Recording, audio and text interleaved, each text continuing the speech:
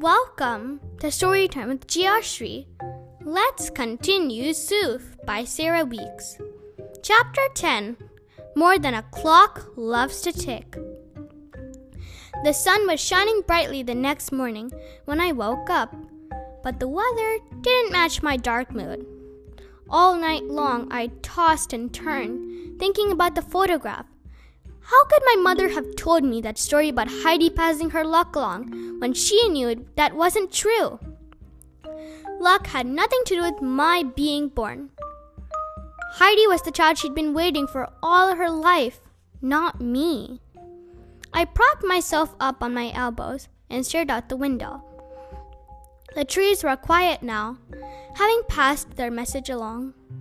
Duck wasn't getting rained on wherever he was, so at least there was that to be grateful for.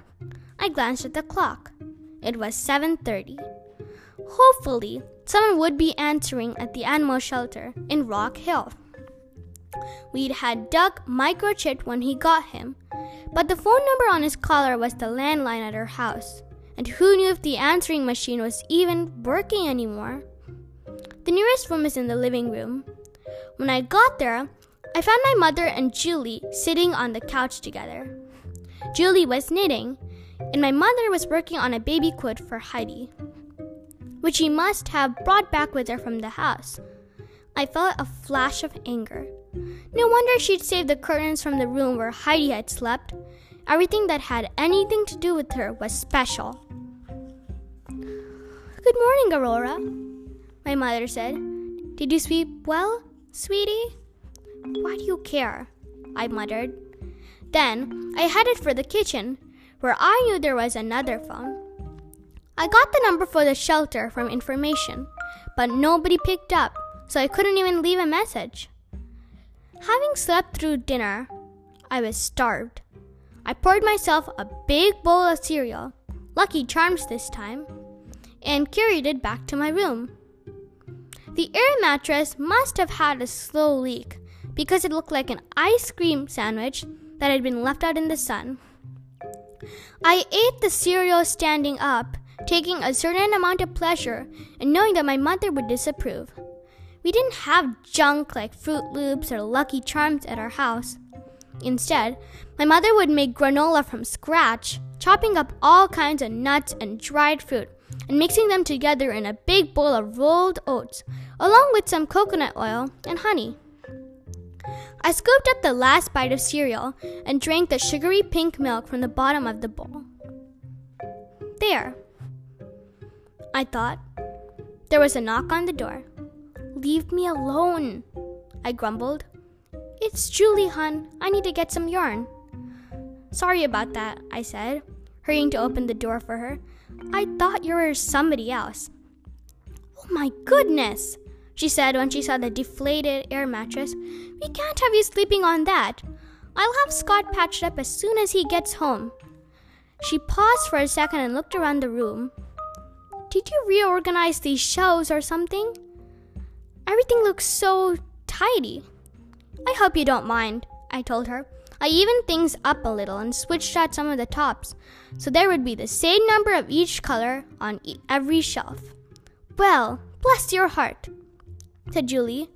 I watched while she dug around in one of the bins until she found what she was after, a ball of bright red yarn and another one of white. "I thought I'd make you guys some new Christmas stockings," she explained. "Your mom told me the holiday stuff was up in the attic. What a shame to lose all of those memories." I'd been so busy thinking about Duck, I hadn't thought what else we might have lost in the fire. Christmas was a big deal in our family. On the first Saturday of December, my father and I would get in the truck and drive over to Krasner's farm. Once we'd found the perfect tree, my father would kneel down beside it and drag the saw over the trunk a few times, like a violinist drawing his bow across the strings. Once the saw blade bit into the bark and took hold, I'd grab onto the other end, and we'd find a rhythm pushing and pulling back and forth, until finally the tree gave up and fell back onto the snow like a fainting woman in a big green ball gown. We threw our prize in the back of the truck along with the balsam wreath for the front door and drive home to my mother, who would be waiting with hot chocolate and gingerbread cookies. My mother was pretty crafty all year round, but she really outdid herself at Christmas. Every year, she'd make a new kind of ornament. There were flocks of crocheted birds perched on cinnamon sticks and delicate wreaths of eucalyptus leaves, each one carefully tied with a red ribbon. One year, she saved the wishbones from every chicken we ate, lining them up on the kitchen windowsill to dry. After she'd painted them silver, she glued little glass beads to the top of each one for the hooks to go through. Those are my favorites. Hanging from the tips of the branches, they caught the light, glimmering like little wishes waiting to be made. Unlike my mother, I was not crafty at all.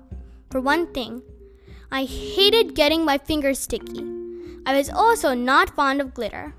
But each year at school, we made ornaments in art class, and my mother had saved every single one.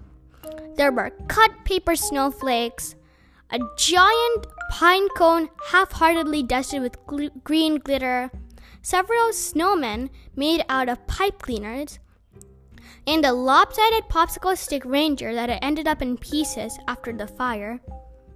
Julie was staring at me. "Are you okay, hon?" she asked. "You look like you're a million miles away." "Sorry," I said. "I was just thinking." Julie started to leave, but then she hesitated. "I know it's none of my business," she said, "but your mother's really hurting right now. She's been crying all morning. I think it would help if you could sit down and talk to her." I felt another spark of irritation, this one even hotter. "Did she tell you she thinks I set the house on fire?" I asked. Julie looked uncomfortable. "She overreacted. She doesn't believe that anymore, Aurora. You have to understand, she was upset when she found the lighter. You know how she worries. Believe it or not, it was even worse when you were a baby. Your mother recorded every sneeze and burp in that journal of hers." Julie wasn't exaggerating. I discovered the journal on a shelf in the living room one day. It was a small square book with a weathered blue cover and a thin satin ribbon sewn into the spine to use as a placeholder. Baby's first year was embossed on the cover in gold. The first few pages were filled with details about the day I was born, including a tiny plastic wristband from the hospital with baby girl Franklin printed on it. There was a list of names my parents had considered before Heidi had suggested they call me Aurora. Next came a long list of milestones, each with 2 dates written beside it. One when I had done it, and one when I was supposed to have done it, according to one of the many baby books she'd kept stacked beside the bed. I had not been an easy baby. Because I had colic, my mother spent most of her time worrying about what went in one end of me and what came out on the other. My father wasn't much help, not because he didn't care, but because he wasn't around. This left my mother alone with a fuzzy baby and no one there to tell her not to fret. Ironically, most of the worrying she did had taken place in a big oak rocking chair, which still sat in a corner of our living room. She rocked and worried and poured her heart out onto the pages of her journal, which carried her like a weathered blue boat through the rough seas of our baby's first year. Julie left with her yarn. "Hey," I called after her. "Do you know where my dad is?" I wanted to ask him if he'd heard anything from the shelter in Rock Hill. "He's at work, hon," Julie said. "Left about an hour ago." "Great. What was I supposed to do now? Hang around the house all day trying to avoid my mother? Something occurred to me. "Why is he working on a Sunday?" I asked. Julie gave me a funny look. "Today is Monday, hon." "Monday?" I looked at the clock. It still said 7:30. I hadn't noticed the cord dangling off the side of the table, unplugged. What time is it for real? I asked. Julie looked at her watch. 9:30, she said. So much for my perfect attendance record. I was late for school. Thank you for listening. Bye until next episode.